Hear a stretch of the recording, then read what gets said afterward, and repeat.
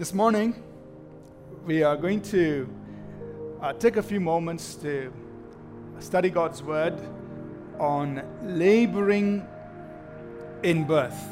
Laboring in birth, really talking about travailing intercessory prayers. Prayer and intercession or travailing prayer is often used in the context of birthing things.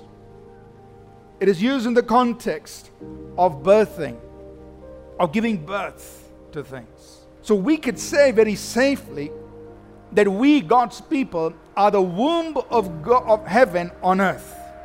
We, the church, are the womb of heaven on earth.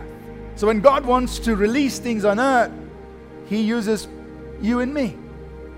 And one of the ways He does it is through this labor in birth, this travailing intercessory prayer, which we want to understand and break down so that we can all participate in this and know how to engage and therefore give birth to the purposes of God.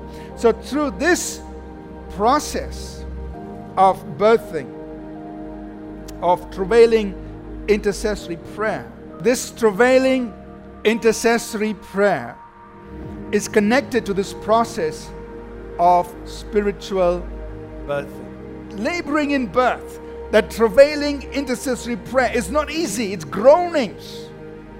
But there's joy on the other side because something has been birthed on the earth. What I want to place before us, and again, there are references for all of these, but as believers, we must engage in travailing intercessory prayer for many things. To see souls birthed into God's kingdom. If you want to see people come into God's kingdom, this is one way. Paul said, I labor, he wrote to Galatians, I labor in birth again. That means the first time he labored in order to bring them into the kingdom of God.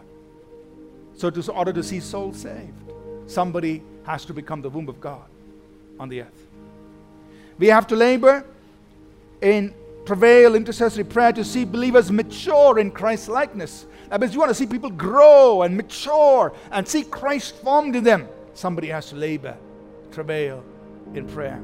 So of course we are speaking metaphorically, right? God, the Bible is using this whole thing metaphorically as a picture to convey spiritual truth to us, using the natural to teach us about the spiritual. So how does this happen? Let's break this down. First of all, conception has to happen.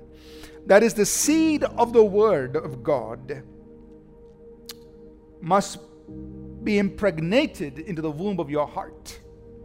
That's where conception happens. The Word of God must get into your heart. But then when you've gone through that process, you have actually released something that heaven wanted released here on earth.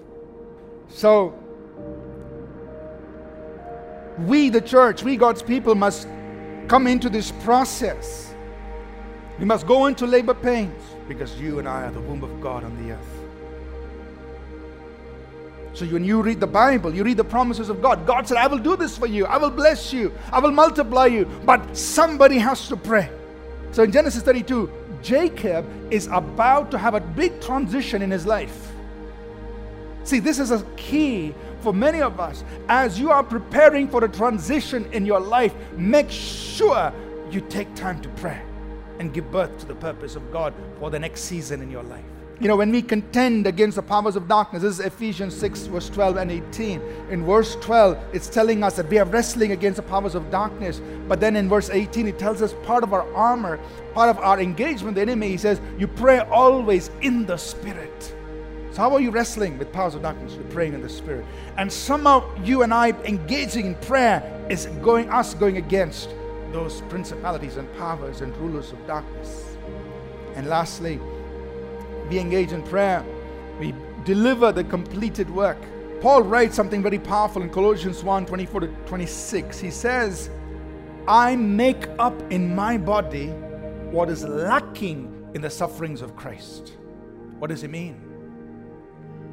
Surely what Christ did on the cross is a completed work. We can't add to it.